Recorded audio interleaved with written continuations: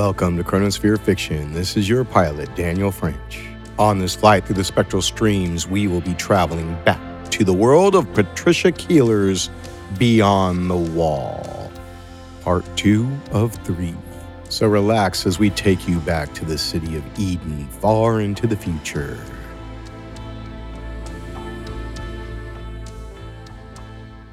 Marianne Peters and Juliet Luther are in Marianne's apartment. Is something up, Juliet? No. Why? You're not usually this quiet. I'm fine, honestly. I'm just a bit worried about the prom next week. Well, I'm a bit nervous, too. I think we all are. I'm more than just a bit nervous. I've got this horrible feeling that the prom is going to go really badly for me. Don't be silly. It's just pre-prom nerves. Everyone feels like this sometimes. Do you? I'm a bit nervous. Do you have a sense of foreboding? No, not really. But you're anxious about it. No, why? Are you?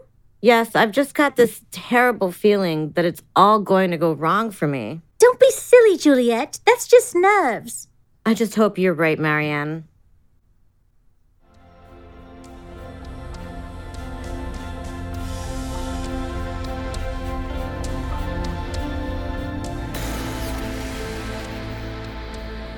Megan Clark and Matt Hargraves are at the farm. Matt is examining the quality of the crops.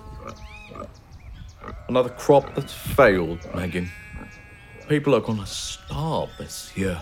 Is it really that bad, Matt? Yes. Yes, it is. What are you all going to do? Honestly, don't know. If I got enough food to last another 3 to 4 months, and then we'll be in real trouble. I don't see why the government in Eden can't help you. They'd never do that, Megan. You know that as well as I do. I know, and I'm starting to hate them for it. Megan, you remember telling me about the crops grown in special greenhouses in Eden? Yes? Whereabouts are these greenhouses? Right on the edge of Eden, by the city walls. There's one right next to the tunnel I exited from when I came here. Draw me a map. Oh, Matt, you're not thinking of doing what I think you're thinking of doing, are you? Yes, I'm going to raid Eden's greenhouses. But you might get caught. I couldn't bear that.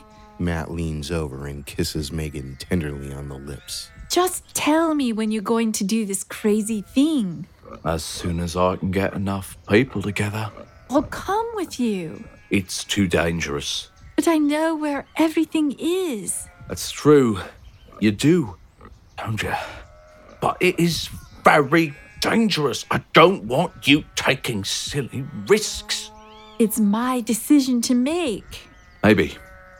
Let me think about it.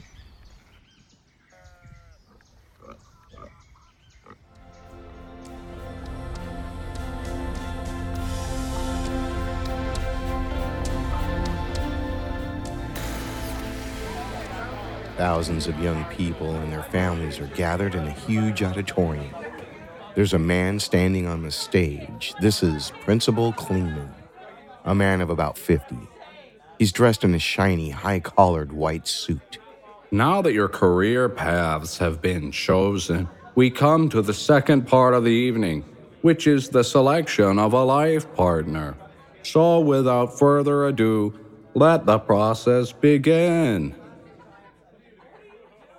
It'll be our turn soon. Please, don't let it be bad. Marianne Peters.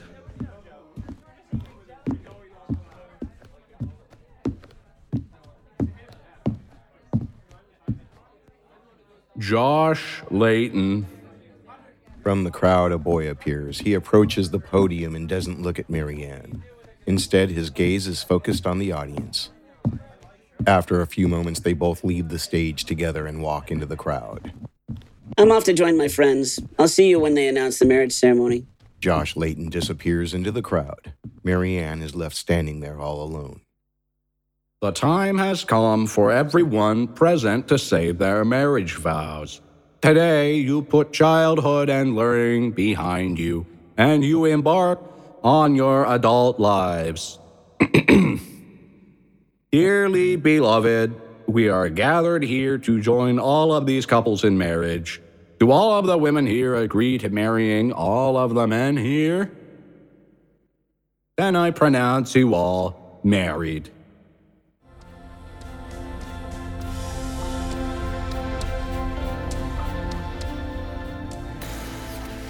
Marianne and Josh are standing in the living room of their new apartment. Each one is holding a suitcase with their belongings. The apartment is white, clean, and furnished with metallic and white furniture. It's very nice. Yes. I'm going to sleep. Don't disturb me. Marianne is left standing in the room with her suitcase in her hand, looking upset. A few moments later, the TV screen in the living room switches on. It is her parents, Linda and Simon Peters, looking excited and happy. How's our little girl settling into her new apartment with her new husband? It's all fine, Mum. The apartment's lovely. And your young man? He's gone to bed. Gone to bed? Mum, Dad, I'm pretty tired. We'll speak to you tomorrow.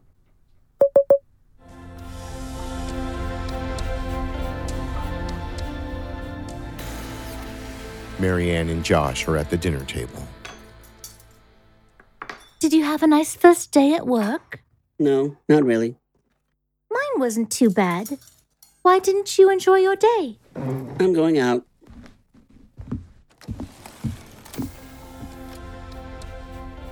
Marianne is asleep. Josh enters the room and gets on top of her and starts having sex with her.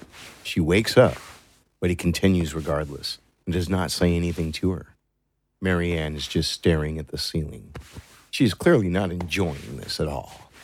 Then he rolls off of her and goes to sleep. Marianne continues staring at the ceiling, silently and unhappily.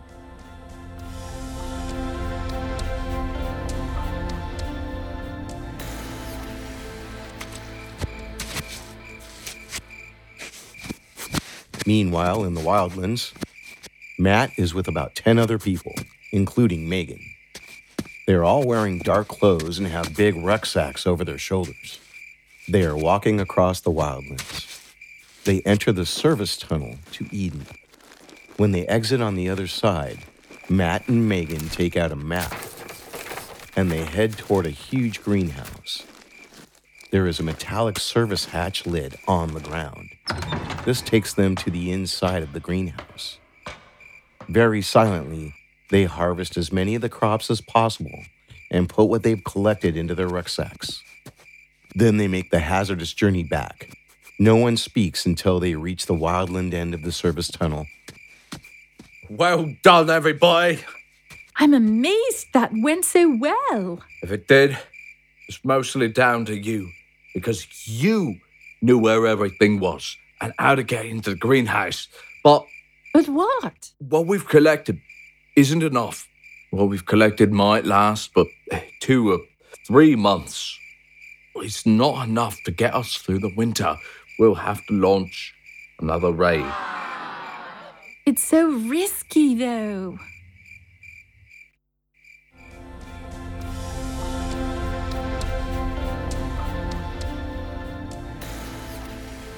Ministry High Command, Commander Vera's office. Commander Vera Anderson is standing with her back to the room, looking out of the window at the panoramic view she has of the city. There's a knock at the door. It is Senator Charles Taylor. He's a man of about 50 with an intelligent, thoughtful face. Come in. You wanted to see me, Commander? Yes. There was a raid on one of our greenhouses last night. By the Harnots? Who else? They stole some of our crops.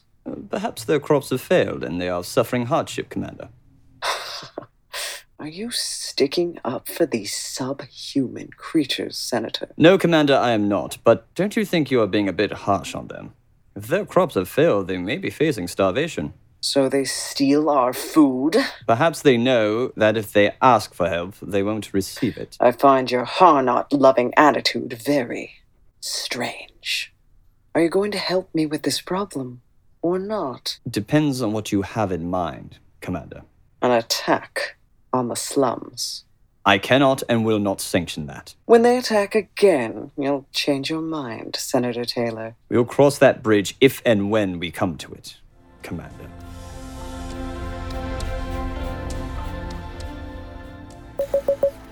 Hello, darling. Hey, Mom. Hi, Dad. How's our little girl? Work is okay. A bit repetitive, but it's okay. Everyone at the ministry is nice. How is married life? Oh, all right. It's all right. You don't sound very sure. It's okay. I think you're experiencing a few little problems. It takes time to adjust to your spouse and to married life. He acts like he hates me, and I hate him. Nonsense, darling. The Ministry of Marriage is very careful when they choose a spouse for every citizen. Even criteria for suitability is run through the computer 10 times. Josh was chosen for you because every single criteria matched. But we dislike one another, and there is nothing there. No attraction at all for either of us. Has the marriage been consummated? Yes, but... Well, then that means he's attracted to you. It's just sex, Mom. It doesn't mean he likes me as a person. I feel you're being very negative about this. He makes my skin crawl when he touches me. Oh, it'll work out in the end, dear. It won't. Please let me come back home, Mom. I don't want to live here with Josh. Please. You know that's not possible. I'm begging you, please. You know you can't, Marianne. It's against the rules. That night, Marianne is by the city walls. She climbs up an external ladder that leads to the top of the wall. Once she gets to the top of the wall, she climbs onto the side of it and leaps off.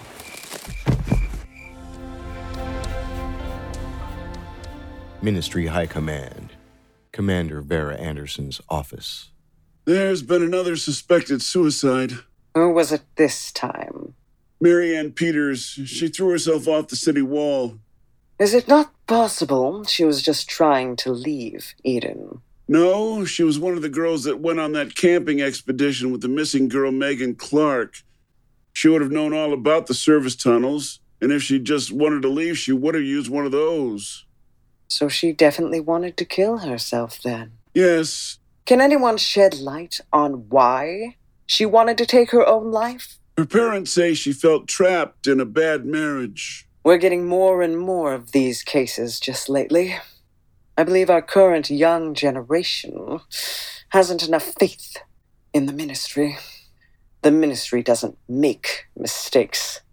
They should learn to shut up and put up like we all had to when I was a girl. Will that be all, Commander Anderson? Yes, Officer Stedman. For now.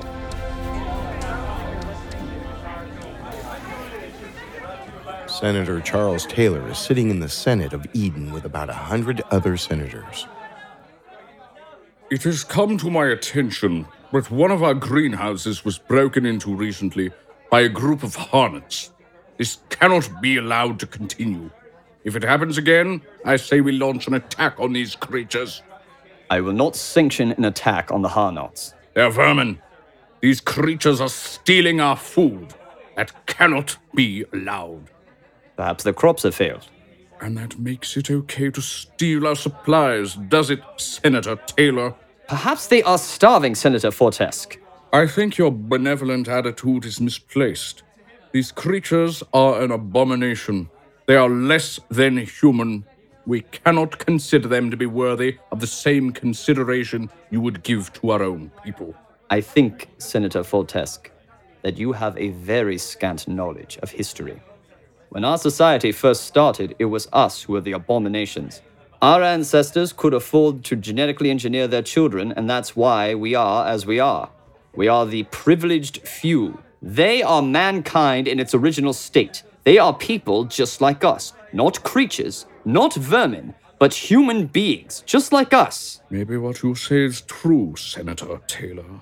But I refuse to accept hornets as my equals. And I refuse to treat them with the same consideration I would give to our own people.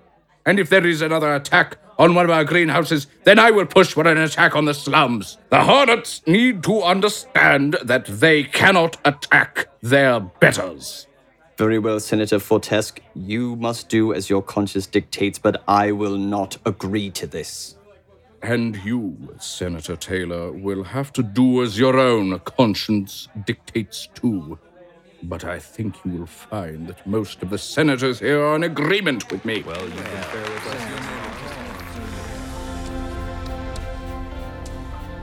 Evelyn Markham's house. Megan and Matt are in Megan's room. Megan is sitting on the side of the bed while Matt is sitting in a chair. We're planning another raid on the Eden greenhouses in a couple of weeks. You can't. It's too dangerous. I know it's dangerous, and that's why you're not coming this time. But you need me. We needed your help to get in the first time, but I reckon we know where to find everything now. So you have to stay here. But I want to come. No! If you come and they capture you, it won't be good for you. And they'll probably make it worse for us. You'll have to stay behind this time. I'm scared for you, Matt. I don't want you to get caught. I don't want them to hurt you. Hey, it's okay, Megan. I'll be fine. They won't capture me. Matt strokes Megan's face with his hand.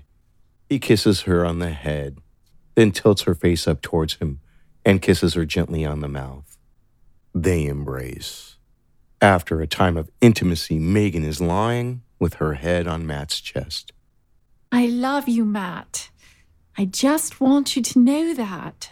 Promise, Matt, if you go back to Eden, you'll come back for me someday.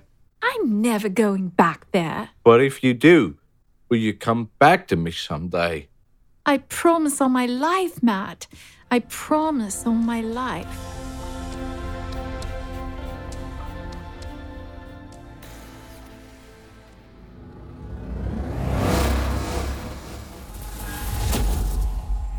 In a market square near Evelyn's home, there's a loud noise in the sky. Everyone looks up. It is an aircraft from Eden. The craft lands, and out of it comes Officer Walter Stedman and two lower-ranking officers. We're here for the girl. What girl would that be? Miss Markham. I was wondering when we might meet again. Don't worry, we're not looking for you. We don't want you back, so you're welcome to stay here with these creatures. I'm looking for Megan Clark. I believe she's here. Well, you're wrong. She's not. If you don't bring this girl to us immediately, we will shoot the whole lot of you, right here and right now. It's all right, Evelyn. I'm here. Right. Megan, we have come to take you home. I am home. Another brainwashed little fool. I'm not brainwashed or a fool. I don't want to go back to Eden with you. Get in the craft now, or I will shoot down every person in sight. Don't go with them, Megan. The next person who tries to stop me taking Megan back to Eden, I will shoot to kill. It's all right. I'm going with you. I don't want anyone else to get hurt because of me. Remember what you promised last night, Megan? I remember, and I promise it on my life again. The two other officers with Walter Stedman grab hold of Megan roughly and shove her into the craft. Walter Stedman walks backwards into the craft, still aiming his laser at everybody. The craft takes off.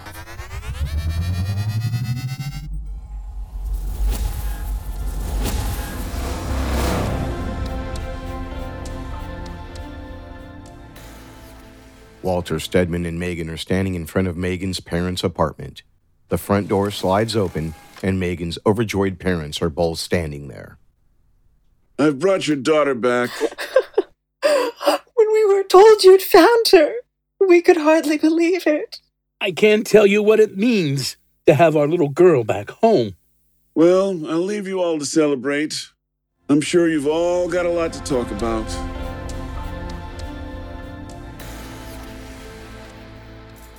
Later at dinner, Of course, you missed the prom, so I expect they'll be arranging a special prom for you. Yes, probably in the next month or so.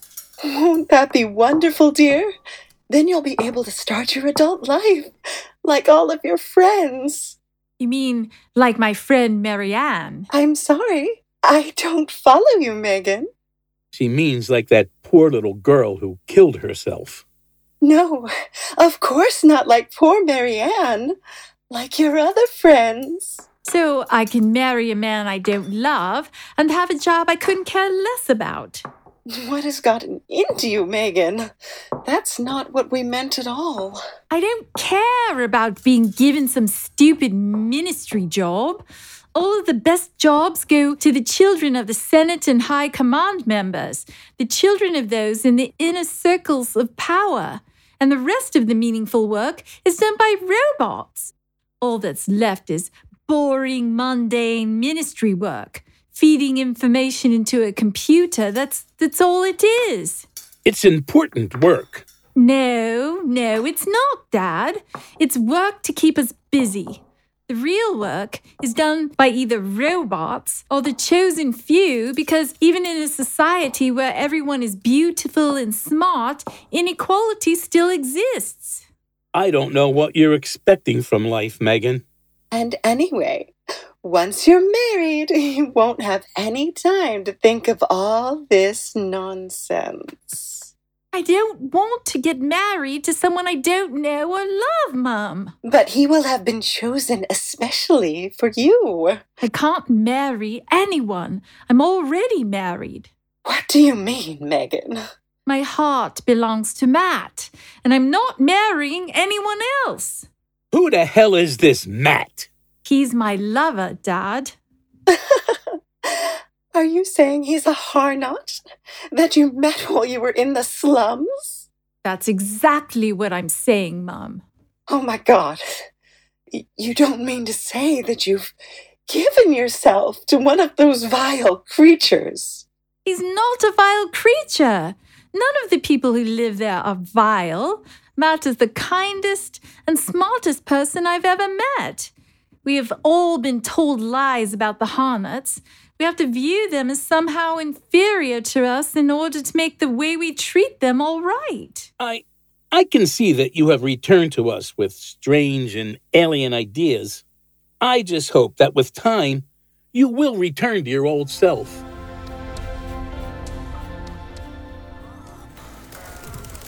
Matt is looking after some of his animals on the farm. He is approached by Evelyn. Oh, hi, Evelyn. Didn't notice you standing there for a minute. I've come to see how you are. I'm fine. You don't look that fine to me. I really miss Megan, Evelyn, more than I ever thought I would. That's because you love her, Matt. Do you think Megan loves me? I'm sure of it. But we can never be together. Why did I have to fall in love with someone I can't be with? I don't know, Matt. Love isn't always fair, I can tell you that. I'm so miserable, I can't think straight.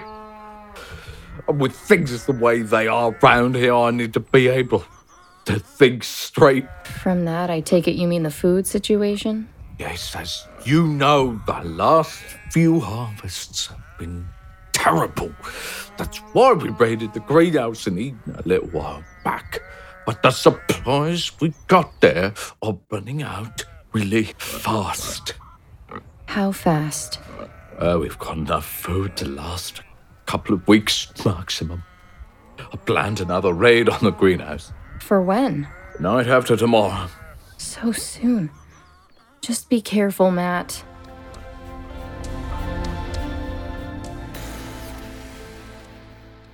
Megan is standing outside Senator Charles Taylor's flat. The door slides open, and Senator Charles Taylor appears in the doorway. Come in, Megan. I was expecting you. Do take a seat, Megan. Can I get you anything to drink? No, thank you. Look, Senator Taylor, can we get this over and done with? Get what over and done with? My parents told me you wanted to see me. You're the senator in charge of this district.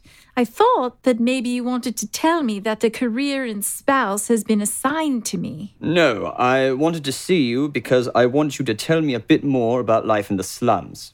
What? So, that you can make their lives even harder? No, because I would like you to tell me if you met a man named Nathaniel Jackson while you were there. He's a man who would be about 80 by now. Why do you want to know? What's he done? He hasn't done anything. I just need to know. Why is it so important to you, Senator? He might be my father. Your father? I don't understand. My mother, Sylvia Underwood, escaped to the wildlands when she was a girl. And just like you, she was found and taken back to the slums. It was there she met and fell in love with Nathaniel Jackson. A month or so later, she too was returned home to Eden, where she quickly agreed to marry my father, Samuel Taylor. 9 months later, I was born. My father, Samuel, did not suspect anything. But my mother told me when I was old enough to understand that Samuel was, in all probability, not my actual father. But you're not 100% certain that Nathaniel is your birth father? Not 100%, no. But a simple DNA test would tell you. Part of me doesn't want to know. The man who brought me up, and who I've called father all my life, would not be able to cope if he discovered I was not his actual son. So you want to know about Nathaniel Jackson? Well, he's pretty old now, but he's still alive and quite well. Although I don't know if that will last. The slums are in dire need of food.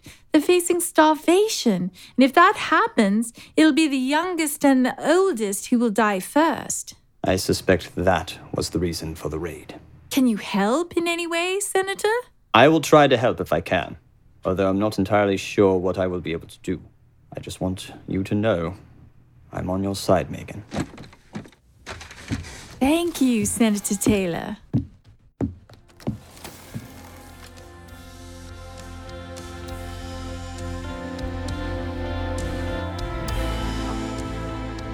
And that wraps up part 2 of 3 from Beyond the Wall, written by Patricia Keeler.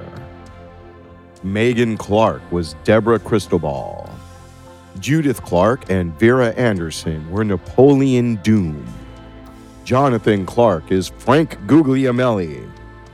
Eliza Greenway, Marion Peters, and Sarah Markham are Rosanna Jimeno. Juliet Luther is Megan Soloff. Walter Stedman, Simon Peters, and Josh Layton are played by Pete Lutz. Matt Hargraves, Senator Edwin Fortesque, and Principal Klingman are Blake Benlin. Linda Peters is played by Cindy Stevens. Senator Charles Taylor is played by Spencer James Frederick. Evelyn Markham is Caitlin Curtis. Please help out Chronosphere Fiction by downloading as many episodes as you can. Subscribe and become a patron at patreon.com/chronosphere. Or send a buck via Venmo at Fishbonius. Thank you for flying on Chronosphere Fiction. Until next time, keep your cosmos clean.